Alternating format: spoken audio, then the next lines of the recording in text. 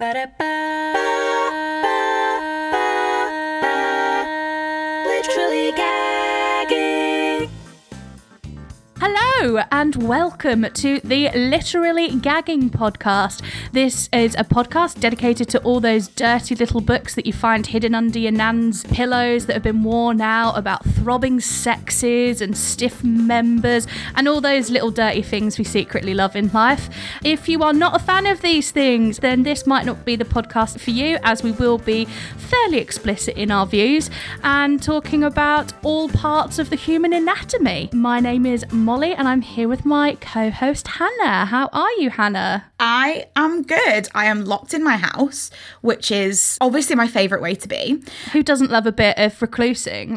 Absolutely. I think we probably should say, for context, to understand the time that we are in, we are literally locked in our homes because of a global pandemic. Because someone decided to eat a pangolin? Was that the animal? Is that a type of bat? I feel like it was a bat. No, it turns out it's not a bat anymore. It's like this weird lizard thing. Oh, don't do that, guys. Stop eating lizards. What are you drinking today, Hannah, for this recording? I am drinking, it's one of the Edinburgh gin liqueur things. It's like an elderflower something. Someone's doing well. Apparently so. I've broken out the fancy alcohol for the quarantine. I'm currently disgracing myself, I would say, and drinking a Strongbow Rosé. Mate. And they're £1 and they're not that bad. And then once I finish this, I will continue on to my box wine. Okay, yeah, good. We're keeping it classy. It's a Pinot Grigio and you can get 3 bottles in one box. Oh my goodness. Mm-hmm. That's that stockpiling. That's like quarantine stockpiling. Sod bog roll. I'm all about the bogs wine. One of the things we talked about a lot with this podcast is keeping it like highbrow and lowbrow. We've now worked out which fizz is the highbrow and which fizz is the lowbrow. That's fine. Yeah. I'm talking to a woman who I've watched several times as a grown woman in her 20s pre-drink with WKD. So I feel like, you know what? Strongbow Rosé, we'll take it. Today's book that we are going to dive into is Jilly Cooper's Riders. Now, I know most of you will have heard of this. It was briefly made into a TV show in the 90s. Not a very good one from what I hear. But off the bat with this one, we are going to have to give a trigger warning to this episode. Jilly does go into a rape scene, which might be slightly uncomfortable for some people. I know for us reading it, it wasn't fantastic.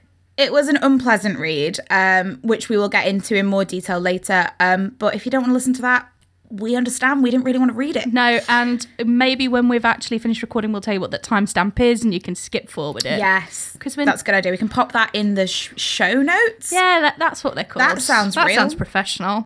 So, Riders. Jilly herself was born in 1937 in Essex. Yes, she is the original Essex girl, isn't she? But she's a real upper class Gemma Collins, I think. I feel like GC would be all over this book. Oh, I feel like the GC would love this book. Maybe a little audio tape. I feel like the JC would not appreciate being compared to the GC. I don't know. She seems like a fun gal. So Jilly got started off mostly doing journalism. Her big break came when she was at a dinner party and the editor of the Sunday Times magazine thought she was thoroughly entertaining and asked her to write about her marital experiences. This then led to a column from 1969 to 1982 in the Mail on Sunday where she talked about everything from sex, marriage to housework. The 3 pillars of feminism. All our favourite things. She mostly writes from her own experiences. I think she grew up in sort of a upper class, but would say she was upper middle class. But to me, it is all just posh. It's just posh nonsense. Not full aristocracy. No, she's not got a title, but she does have a stately home sort of thing. Okay, yeah. So completely out of both of our spheres of knowledge. That's fine. So Riders itself was released in 1985 and is the first of her Rutshire Chronicles. There are currently 10 and the most recent edition is Mountain. 10? There are 10. Honestly, we've got a lot of reading to do. Are they all 900 pages long? Because that was my main takeaway from this book, is that it was long. I think they're all long and they all have the same weird amount of twisty-turny characters. Okay. The only staple throughout most of them, I believe, is RCB, Rupert Campbell Black, who we will definitely get into later.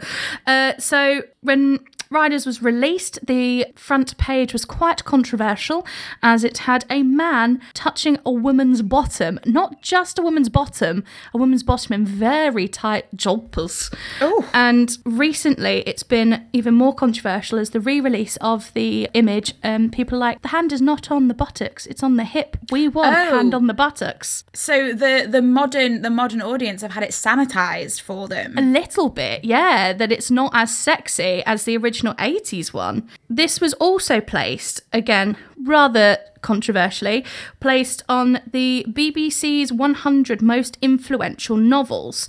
Oh. A lot of literati were like, Jilly Cooper with Jane Austen, how ridiculous.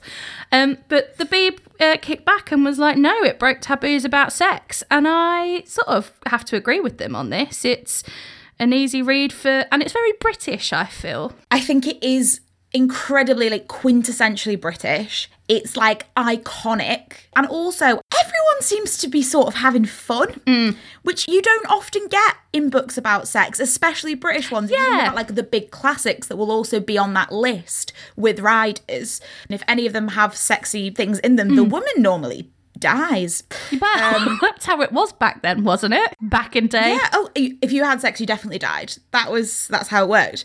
And I think that's the thing. I think it's really interesting as a period piece almost now, because it is. The 80s was quite a long time ago. It's late 70s, so I reckon it spans from about 1976 to 1984 because it ends in the LA Olympics. Because that's the other thing. I think it is 900 pages long, but you go on a fucking saga. It's a sexy Iliad, really, isn't it? It's a sexy Homer and his Iliad. It absolutely is.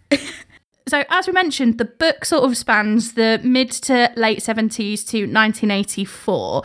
So, just to give people a bit of a view of what happened in Britain at that time, we were coming out of the end of James Callaghan's reign as Prime Minister, and he's most known for the Winter of Discontent, which is when everybody decided to go on strike because they didn't like things.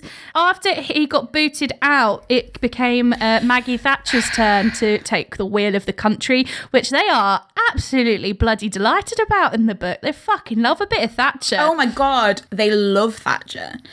Which says it all. It's a bit difficult to read for us. It's a bit like, oh, you like Thatcher.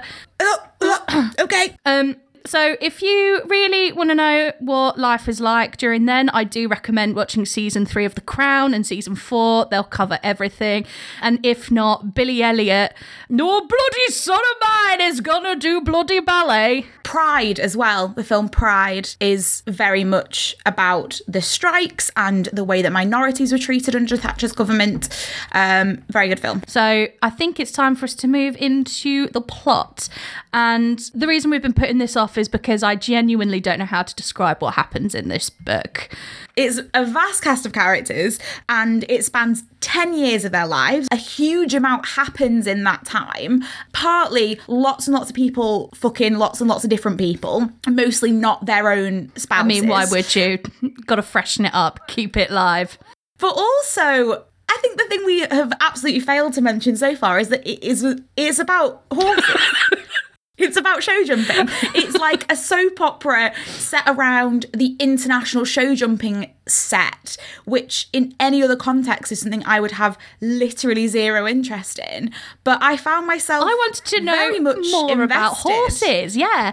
I know so much about horses. I apparently didn't know until I read this book that there are special planes for horses. So if you're travelling to sell a horse, it goes on a special plane. And I looked at pictures of them and they are actually nicer than Ryanair. Oh, that doesn't surprise me at all. They get treated so well. I imagine, you get back rubs, sugar lumps whenever you want, sexy air hostesses. Oh. That's an RCB line, because he is a punny man. Yeah, I think that's the main thing we were both really surprised about. As two people from, I would say, fairly standard working class backgrounds, we've come out of it very, very invested in show jumping, which was not something anyone saw coming. The dreams I had about horses whilst reading this book were unreal. I've never even been on a horse before. I've never ridden a horse. I've been on a horse once. I didn't hate Was it a sexy time for you? Apparently, it's a sexy time for everyone when you're on a horse. I mean, I was about 9. Yeah, that's when it starts. And I don't remember it being one of my formative sexual experiences. But I think it's really interesting because it is just a part of life, which is such a big deal for horse people, and no one else gives a fuck about it. No, literally. Like, if not you're not shit. a horse person, no one cares at all. Anyway, the story, I think, starts with the protagonist. Would we call him a protagonist of Jake Lovell? Yeah, I would say Jake is the hero in the vaguest sense of the word. So he is a traveller. He comes from the traveller community, and he went to private school because his mum was the chef there. And he met his rival, Rupert Campbell Black, and his sidekick, Billy. Years later, Jake decides he's going to get into show jumping, and he wants to defeat his arch nemesis, the sexy, the wealthy Rupert Campbell Black. It's so fucking dramatic because ultimately that's what it is. It's a 900-page epic About male testosterone. These two lads who didn't really get on at school. One bullied the other, and the other one just had a chip on his shoulder about it, but they decided to get horses and women involved. Yeah. That's the thing that I think I feel like is quite easy to overlook, that ultimately it is a book about these two men who just keep coming up against each other in all these different scenarios and trying to score points off each other. It's a little bit homoerotic in that sense, I'd say. They're like obsessed with each other. It's bit Grecian tragedy, innit? Like, you do expect them to have sex. And considering how much sex there is in this book, I don't believe we have any gay or lesbian sex. No, which I think is disappointing, frankly. It's missing. The other thing that we found was, I think at least, notably missing is wanking. Because I don't believe that all these people would be so highly sexually charged. And like they spend a lot of time like pining after each other and thinking about having sex with each other and then like not doing anything about that. But I'm not going to lie, if you're on a horse like 7 hours of the day, do you really want to wank? Like, aren't you just that bit tired? You just want someone to throw a bone in you, or, you know, vice versa. So romantic. Isn't that just easier? Well, maybe this is how these horse people live their lives. I genuinely don't know. From this book, that seems to be how these horse people live their lives. So other notable characters to mention, we've already previously touched upon Billy.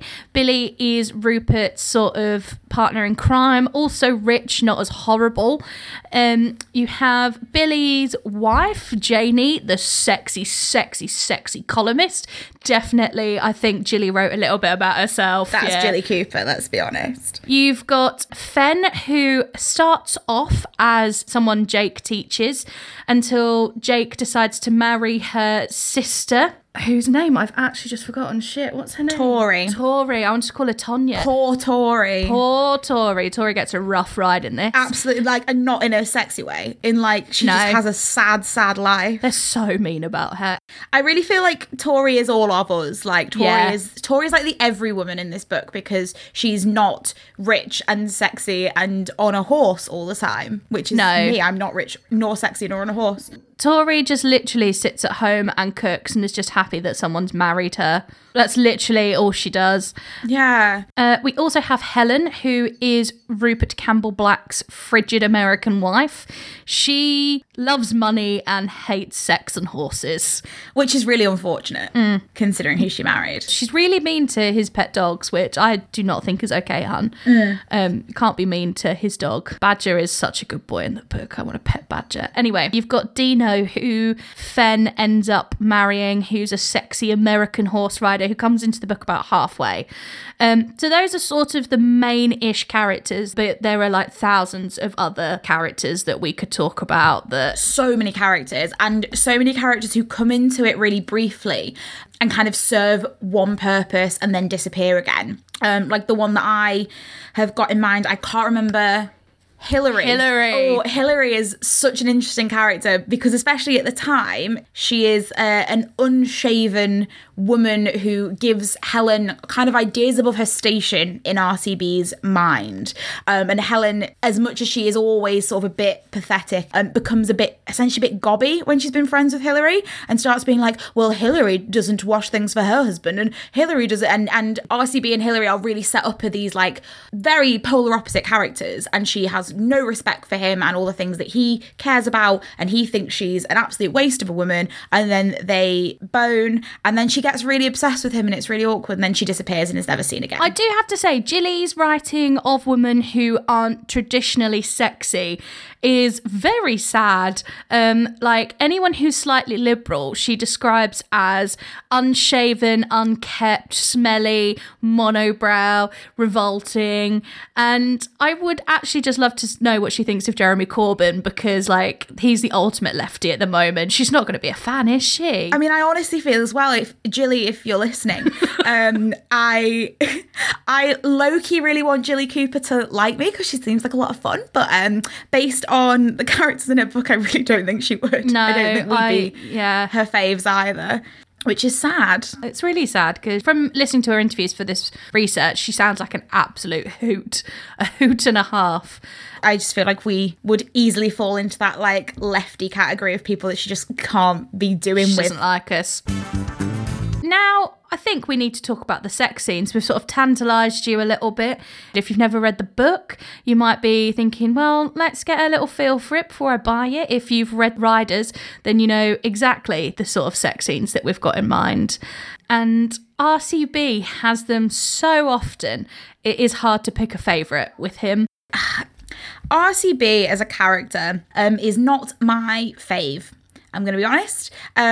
So there's only one, which was an RCB scene, which I particularly enjoyed. And what scene is that, Hannah? Please divulge. That is when he's taking the sexy photos of Podge. Oh my God, Podge! His lovely little like groom, who I think is a person who looks after the horses, I assume. And she seems like an absolute hun. I love her. There's a lot of really questionable like body things in this as well. Like even the fact that this woman is solely referred to as Podge. And that's like a really defining part of her. She's just Podge. She's just Podge, but the bit where he's on, like, it won't be a disposable camera, it will be even before that. In my head, disposable cameras are the only ones that have film that you develop. But he's got a camera and they're in these woods by his house and he's taking these provocative photos of her. And it was really nice because Podge is very portrayed as, like, being very sexual, even though she's not traditionally plump and horny. I'd say she's plump and horny is... I mean, it's the best way to be. So Helen, Rupert's wife, discovers these photos and she shows them to him. He gave a low whistle. Who's that? You know perfectly well, screamed Helen. It's that slut, Podge. Oh, Podge. Justice for Podge. And the reason he gets caught out, because he's obviously trying to blame it on someone else, is she says, it's your cock. He has been spotted by the dick. He's caught out by his own penis. It's not the one, is it? The thing that's fascinating to me about RCB, and probably the reason that I don't like him, is this happens more than once in the book. He does questionable things which upset his wife, and he always just kind of... Oh, yeah, but she's a little bit of a bitch, though, isn't she? Oh, yeah, no, she's definitely a bit of a bitch. Does that mean that he should be cheating on her all the time? I would say no. And he always just manages to talk his way out of it by being like, it's probably your fault, isn't it? He's always like, well, if you enjoyed having sex more, then I wouldn't have to cheat. And that's not great. We don't love that, do we? So my favourite RCB sex moment is, and I actually think this is fairly modern and feminist of him, is one of the first times that him and Helen decide to have sex, and he tries to go down on her, but she's used vaginal deodorant. I did not know this was a thing. Maybe it is in America and in the 80s. So he goes down there and he says, are you trying to poison me? And she's like, no. And he picks her up and throws her in the shower and then washes her off and then eats her out. True gentleman. See, yeah, you know what? I'm fine with that. He finishes what he started. I respect that. Like, ladies, embrace your vaginas. Please stop putting deodorant down there. It's not okay, It's not hun. okay. Let the fanny reign free. Keep it clean. Keep it clean, But yeah. it does a lot of the work for you. It's a very special ecosystem down there, ladies. You don't need to be doing much to it. It's taking care of itself. Embrace the smells.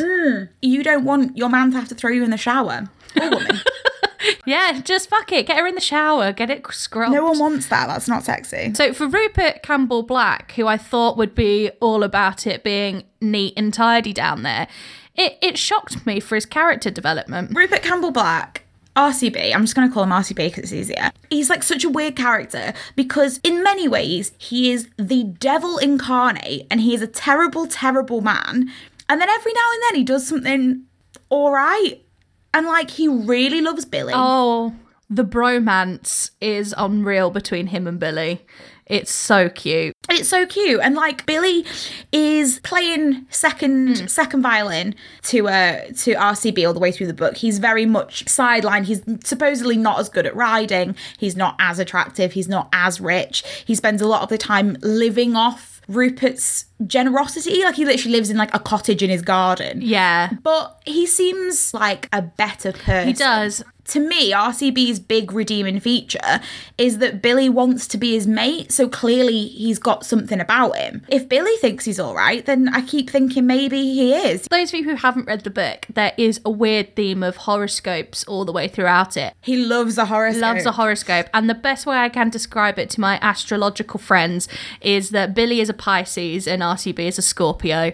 And I think that's the most telling thing you really need to know. RCB was like such a millennial bitch in that sense. Like when he was on holiday, he had people like delivering him his newspaper so he could read his horoscope. That was the only thing he cared about. I definitely think he would be the sort of, if he was a girl, he'd be going on and doing like mapping natal charts to see if you were astrologically compatible. Oh, definitely. I mean, he'd still fuck you, but I think if you were the special kind of gal. Yeah, he would have been like, Helen, exactly where were you born and at what time?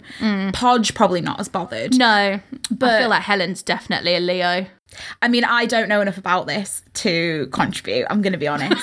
So I'll take your word for it. Helen has sort of what I would call a troubled background. She came over from the States because she had an affair with her English professor and got knocked up and had to have a backstreet abortion. And that's literally in the first like 10 pages of when you find out Helen. You're like, oh, wow, she's been through some stuff. I really want Yeah. to like her because she's been through some stuff and she's a writer and she's very well read and she wants everything to be very intellectual. And that makes her like absolutely insufferable because out of the people in this book, if I'm going to relate to anyone, it's not going to be a person on a horse. It's going to be the girl who's like the newcomer in this horsey world and who reads books, but she's awful. And she's at a party and she's like, oh my God, isn't this just like Don Quixote? And they're like, fuck No one off, gives a Helen. shit. No, it's not. Like, we want to talk about horses, not fictional donkeys. Like, So we got into some Billy times. he's the sort of guy that you'd bring home and your mum would be like, oh, he's a nice boy, isn't he? Oh, why aren't you with that Billy? He's a nice boy. And he marries someone who is literally described as a minx, which I think is wonderful. Janie, who initially comes to interview him, she's a journalist and she comes to do an interview with him because this was a time where show jumping was like fucking huge and they were on the front of tabloids and it was a big deal. And like Janie, for context, has been described as being she's gone to interview like Bob Dylan and Richard Nixon and these sorts of high characters.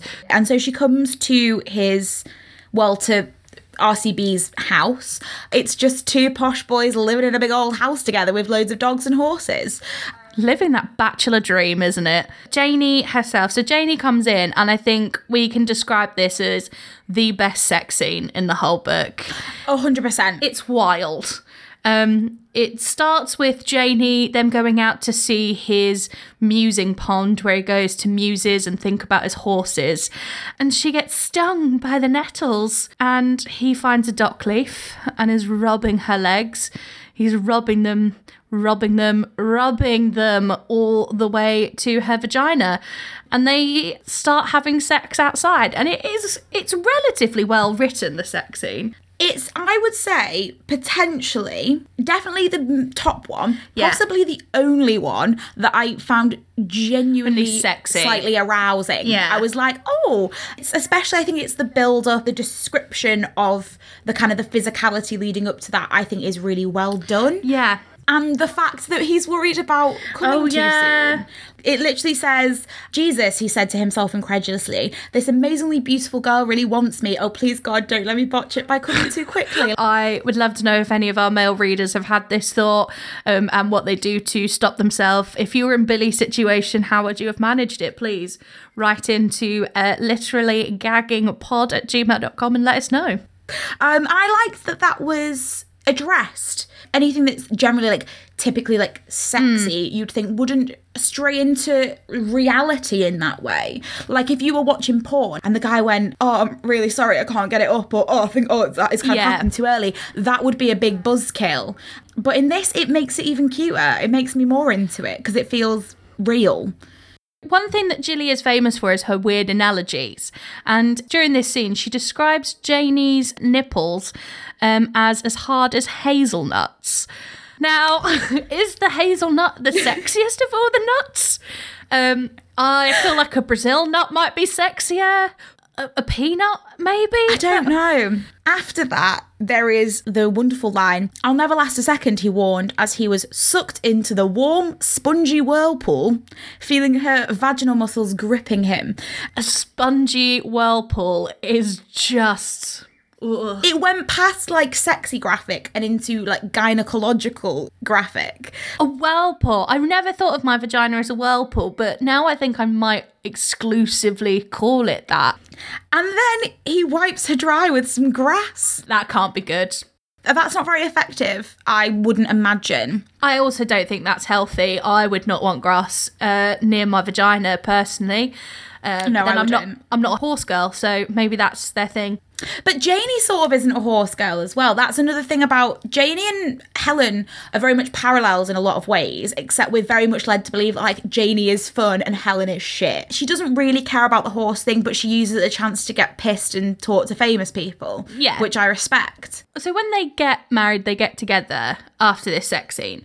One of the things that I think is a little bit strange, and this is just me personally finding it a little bit strange, is that Billy's kink seems to be shaving her pubes for her.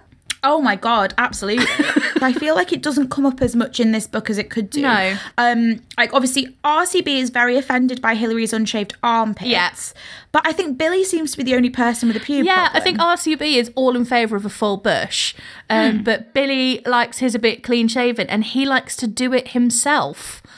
I just don't know if I would trust any partner to shave my pubes because I'm not good at shaving. A little nick down there and you're in agony, my friend. It's not sexy because if they fuck it up, you're then just bleeding all over the bathroom. I mean, it depends what gets you off, but for me, not that. And we're not kink shaming. We're absolutely not kink shaming. We're not about that here. Not about that. Like, you do you. Whatever works, good for you, not for me. If that's what Billy wants to do and she's happy to let him do it, who are we to judge?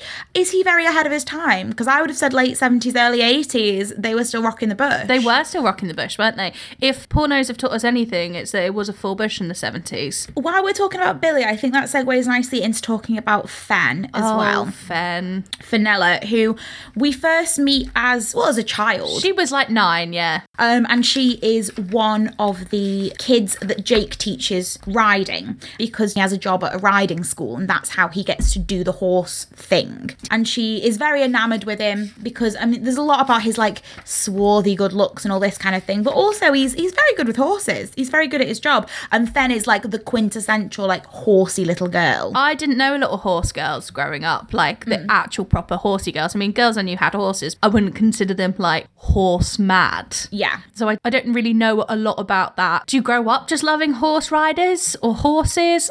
It baffles me. Neither of us are really the people to know much about that side of it. If you are a horsey person, if you have a horse, have had a horse, have had a horse rider, please let us know. Yeah. Just enlighten us because I've just read a 900-page book about horses and I still don't really get it, if I'm honest.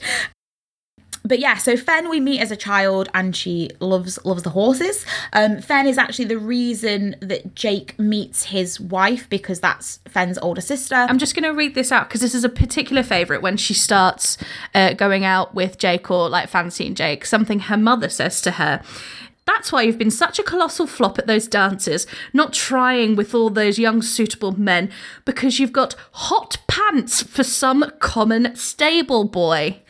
I'm going to start using that all the time. Like, "Oh, you've got hot pants for that boy, ain't you?"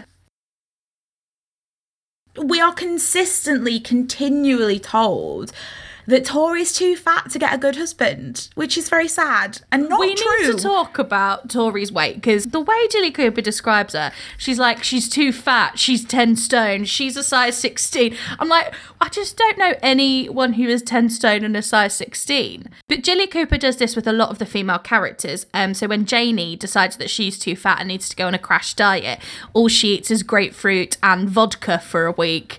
If I knew that it was just grapefruit and vodka, that was the trick to life, then I'd have a rich horsey husband. Yeah, I'd have been a size 10.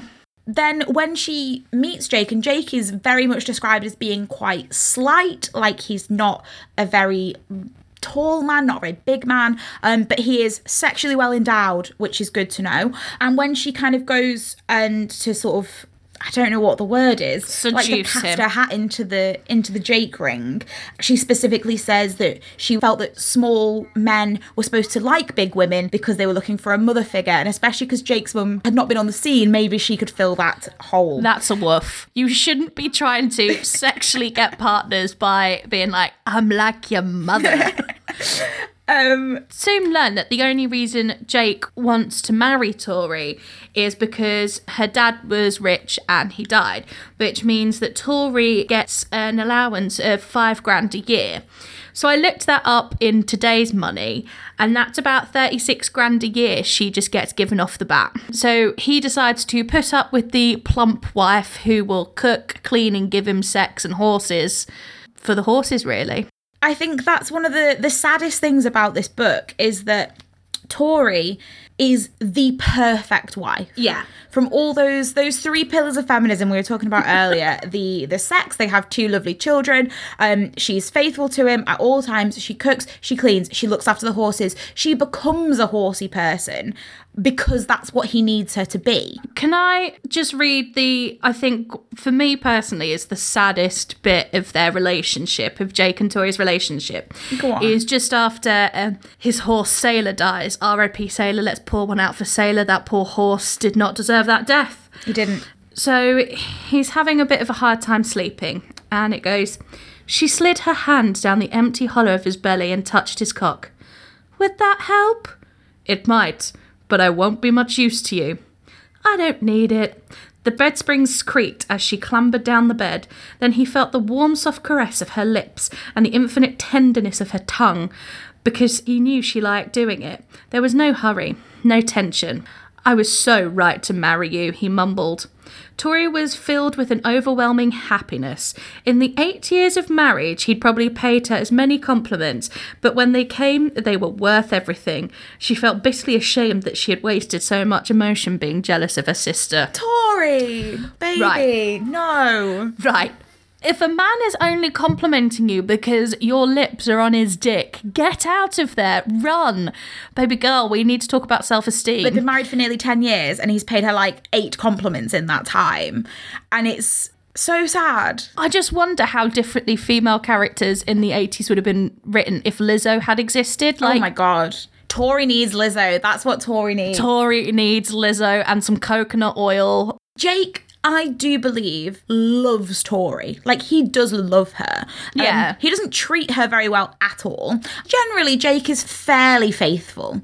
Fairly faithful. He has one slip up, but... Which I would say, like, isn't fairly faithful for me, not good enough. But in the terms of this book, pretty good. Give the man a gold star. He's better than RCB. Absolutely. But there's a bit where he is marrying his groom. No, Marion is RCB's groom. Yes, and this is it, because he's like, I want to take something which is Rupert's. I'm going to have his groom.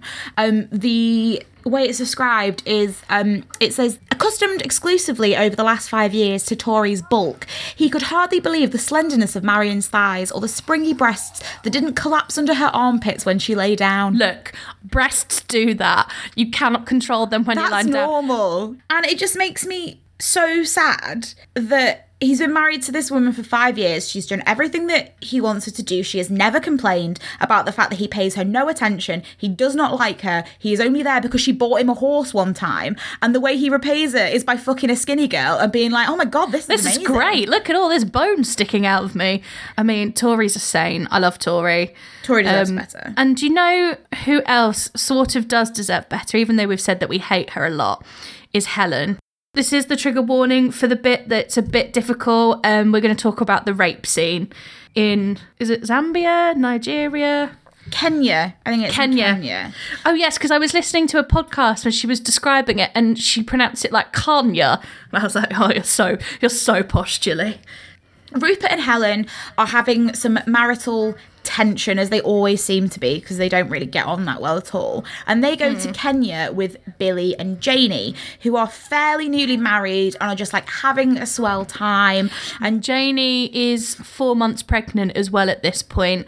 And we should say that Janie has decided to give up alcohol except for wine, because apparently drinking wine whilst you're pregnant was okay in the 70s. Yeah, drinking wine is fine. Anything else is bad for the baby. Yeah, so it's just grape juice.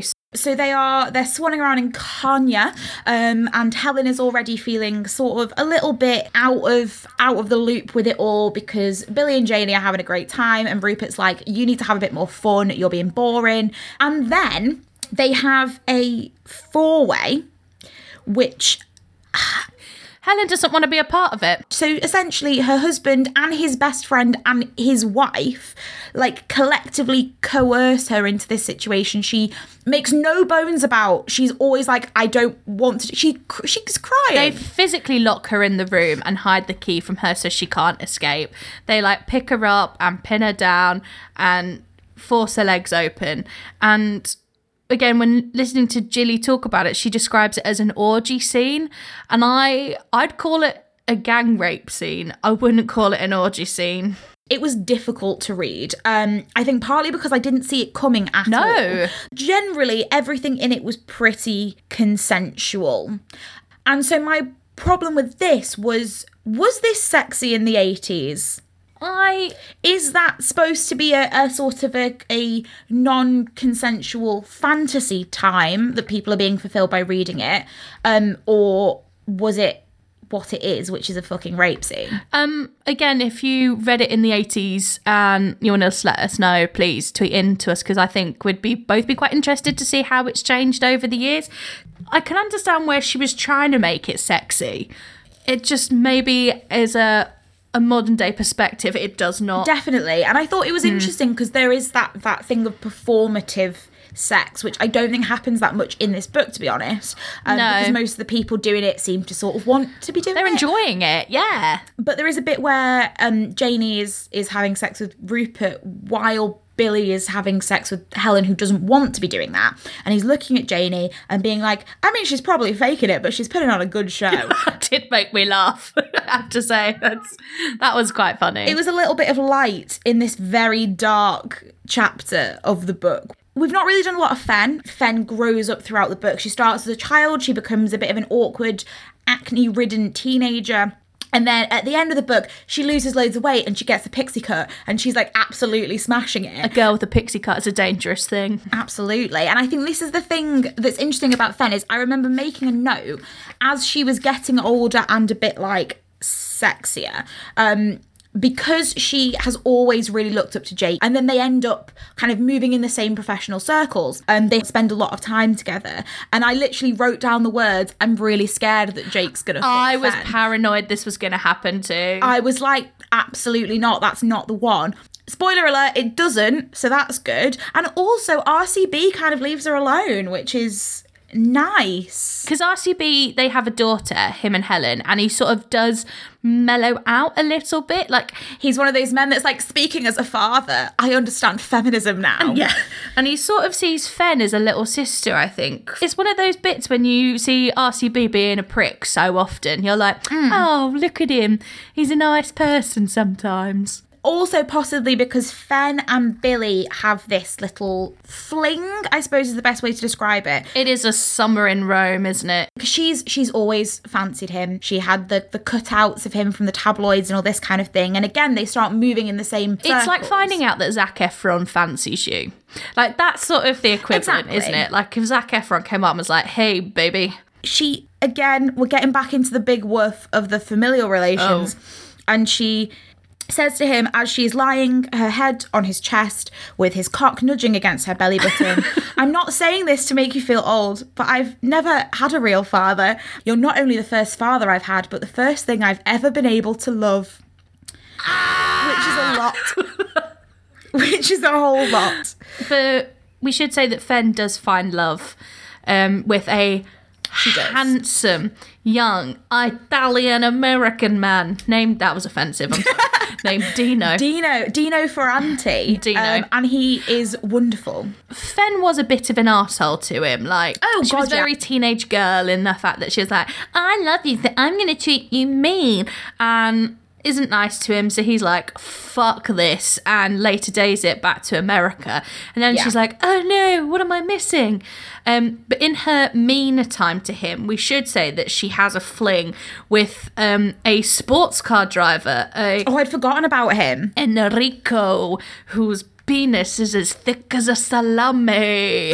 That's from the book. I haven't read that. That's racist, isn't Maybe, it? but that's something we've not massively touched on. It's the mass racism. I know it was the 80s, but Jilly Cooper, Ooh. There's a lot of calling Jake a Jippo. It literally happens on the first They page. like make posters that say Jippo Jake on them when he goes to the Olympics and stuff. It's really weird. There's a phrase where it talks about RCB, who, when they go to LA for something, goes early because he's rich and he can afford to. And he comes to greet them, and it says he was so brown he almost made the black ground staff look white, which I think is not a thing. That's not a thing.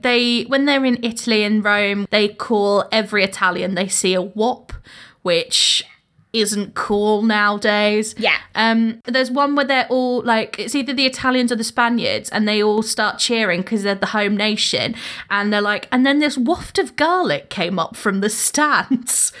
The way she describes foreigners is very Brexit means Brexit. It is all them foreigners, us Brits. Every stereotype under the sun. Literally, it sounds like the Sun has written it as well. It's quite... Ooh. There's a bit when Helen initially comes into it, which is why I kind of wanted to like her, but she even fucked up this. Helen comes in and she's quite liberal, and she works for like a lefty publishing house and has a friend in a cord jacket or something who's very anti-fox hunting, who takes her on an anti-fox hunting thing, which is where she meets RCB. And I think that's kind of why he's a bit buzzing, because she's like fit for a lefty, and she also doesn't really care that much about fox hunting, so she's willing to fuck him. Well, we're not even discussing the fact that literally at the end of the book and into the foreseeable 10-book series, RCB becomes a Tory MP. Yeah, he's absolutely buzzing. Which isn't a surprise to anyone, really. I imagine owning a horse is quite a Tory thing. Anyway, we've had too many wines to get this political on a podcast, Hannah. Let's roll this back to the sex. What are we meant to be talking about? Enrico. I think like he was an absolute prick, but I think he was like a bit sexy. Oh, yeah, he's meant to be that swarthy sort of Latina guy who comes in and he just cares about the orgies, baby. So I think he's meant to be like a bit of a diversion for her to realise that she really did love Dino. Pure and simple Dino. So yeah, and then Fen settles down and she's much happier and she goes back to America with Dino and they live happily ever after, which is lovely because there's not a great deal of that in this book. Oh, we haven't even gone to Jake and Helen yet, have we? We haven't. So obviously, as we've said, Jake and RCB are having this ongoing power struggle between the two of them, where they are constantly trying to score points off each other. And ultimately, Jake does that by stealing Rupert's wife on the eve of the Olympic final. Helen seems to be kind of low-key getting off on the fact that she's like, but I'm Rupert's wife. Does that not repulse you? And Jake's like, obviously not. That's 100% the only reason I'm here. But then they end up having to run away together because Helen throws all caution to the wind and like tells Rupert, which means that obviously Jake, who is part of the Olympic team, can't ride because he's not there, and it's a big scandal.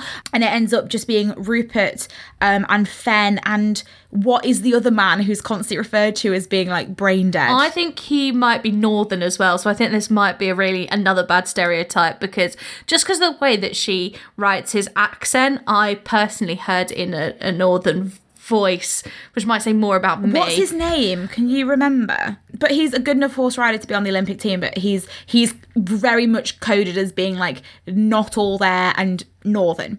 To the point where when they, big spoiler, win the Olympics, even though they're like a team member down, and it's very dramatic and very long-winded, that whole sequence. There's a lot going on. It's a classic underdog story. They somehow managed to spin it to be really, really like emotional. Ivor, his name is Ivor, sorry. Ivor, there we go. So Rupert and Fen and Ivor have to do the Olympic final on their own because Jake's fucked off with Helen. And they win against all the odds, and it's very exciting. And Rupert turns to the team, his eyes streaming, and says, a moron, a schoolgirl, and a cuckold. We took on the whole bloody world, and we beat them. And they somehow make it very emotional, and I cared very deeply. I cared very much. So Jake obviously later dazed because he was going to bang Helen, but Helen was the neediest. Oh my God. She gives women such a bad name in what she does here, because it's every stereotype of like that needy girlfriend. She like calls him all the time and is like, oh my God, you didn't call me today, so I thought that you hated me. And he's like, bitch, I'm currently in France. I am on a horse. I think the thing that's really interesting for me about this book is 80s was before they had readily accessible porn at everyone's fingertips all the time. So this is your porn, and there is a lot of sex in it, but there's also a lot of plot to get through. You have to chew your way through the first 200 pages, I found, because it's a lot of character development, and it's good when you get later on and it gets sexy and you know more about horses because you've read these first 200 pages. But I do remember reading it over Christmas, and I was leaving it around my house, and my sister and my mum were like, Jilly Cooper. But having read it, I enjoyed it. I enjoyed it. I think people need to get over themselves a little bit. Oh, if definitely. you want something fun and easy to read and is going to make you feel a little bit naughty, then this is the perfect book for you, honestly. So, Hannah, I think we've talked about most of the relationships and most of the big sex scenes. So I'm going to ask you the number one question we're all here to know. Go for it. How wet did you get? Were you like the ocean? How wet did you get? Were you drier than the desert? How wet did you get? Did this book make you come? Is there a scale for this, or am I just... From a nun seeing a cucumber for the first time to Jordan on being towed by Dane Bowers, how wet did you get? I say I've completely lost track of the scale, so I'm just going to do it out of 10 because I feel like that's safer. I would say I'm going to give it a 7.5. There were some bits that I was like, genuinely, this is pretty good. It was like kind of going along quite nicely, a bit sexy, bit fun. Massive dip when we get to the rape scene. Not about that. So that's losing it points. So I'm going to say maybe 6. What about you? I enjoyed it. I think for its time, it probably was a bit scandalous. We might be a little bit more desensitized, should one say. So I think I'd give it a 6.5 penises out of 10 penises. Out of 10 penises. Out of 10 penises. You don't have to just take our word for it because, we're just two random girls on the internet that you found. And again, not in that kind of sexy way. So I've gone on Amazon and I've found a review here. And it's just called Kind of 50 Shades for the 70s. Okay. So This is a weird book to review as I hated so much of it and yet was still compelled to read it to the end. I mean, that's a big mood. That's exactly how I felt about it. It feels like you might have written this, Hannah, but it was in 2018. And yet was still compelled to read it to the end. So it must have done something for me, but I can't see what. I hated all of the characters. Even Podge? How can you hate Podge? No. Every now and then a new character would crop up and I'd feel hopeful that I would like them, but then they'd do something awful or start acting out of their initial character. Everyone cheats. Everyone. No one seems able to keep it in their pants, even if you can't see why character A would suddenly want to bang character D. The sex is very unsatisfying and perfunctory. There is a lot of wiping of sexual fluids off oneself onto hankies, dock leaves, handfuls of grass. It's less sexy and just plain grim. I found I was more invested in the horses as characters. R.I.P. Sailor. R.I.P. Sailor, he deserved that. Hashtag never forget. And willing them to make it through the story safely. They were pretty much the only ones who didn't cheat or crap all over each other. I mean, they probably did in transition. Yeah. Come on, love. Oh, we haven't discussed any of the horses in this so far. There are a lot of horses and they all have very strange names. Glad I can cross Riders off my must-read bucket list. It was an experience, but not one I'd care to repeat with any more of her books. Okay, I think that is fair. So on Goodreads, there is a review from a lady called Anna who has split her review into two categories. It says, original thoughts. I read this in my teens in the 80s and loved it. Rampant Rupert stole my innocence, but it was beautiful Billy who stole my heart. Oh, well, I think we can all agree with that.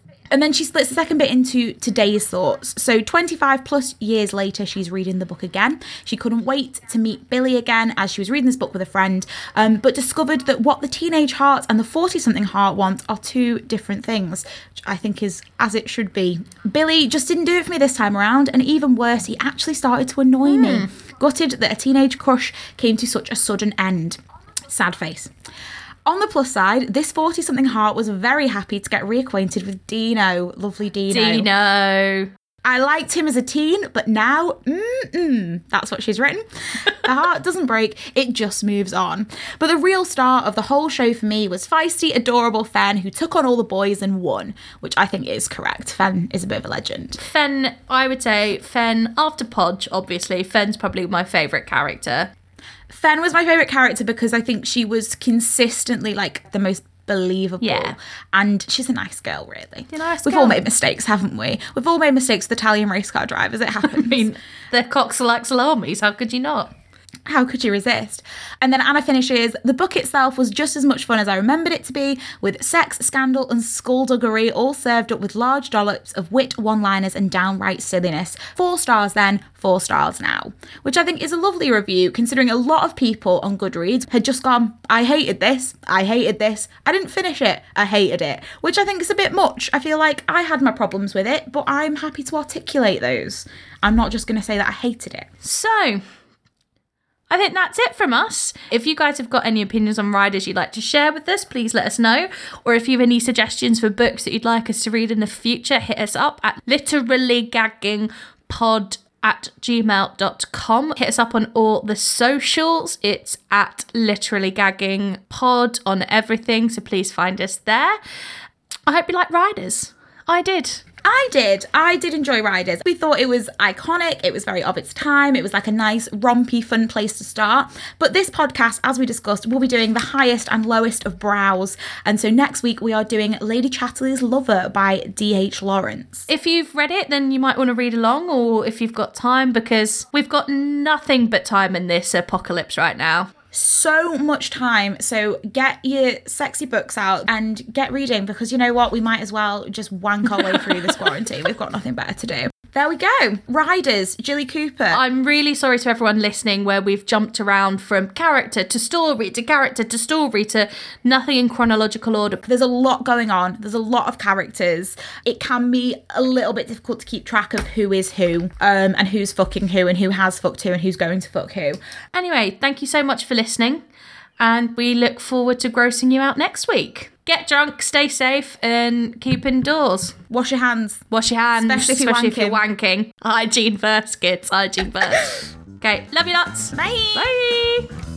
A big thank you to Bobby Bates for doing all of our artwork and our logo and everything, to Bethany Southworth for our jingle. The other incidental music is from Kevin MacLeod of Incompetech, the king of royalty-free jams and saviour of media studies students the world over.